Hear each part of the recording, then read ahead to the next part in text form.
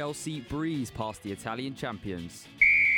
The Youth's Choice Loop. Hi, I'm Stanley Thompson and this is the Loop Sports Roundup.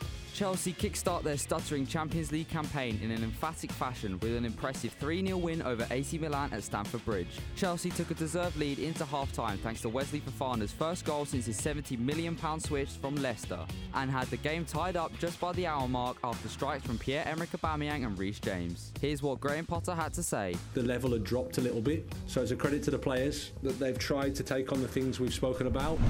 Conor Benn is adamant his fight with Chris Eubank Jr. will go ahead on Saturday, despite being prohibited by the British Boxing Board of Control after he failed a drug test. Promoters Matchroom Boxing and Wasserman Boxing released a joint statement on Wednesday saying Saturday's fight at the O2 in London would go ahead despite Benn returning from an adverse analytical finding for traces of a fertility drug. I'm Stanley Thompson and that was the Loop Sports Roundup.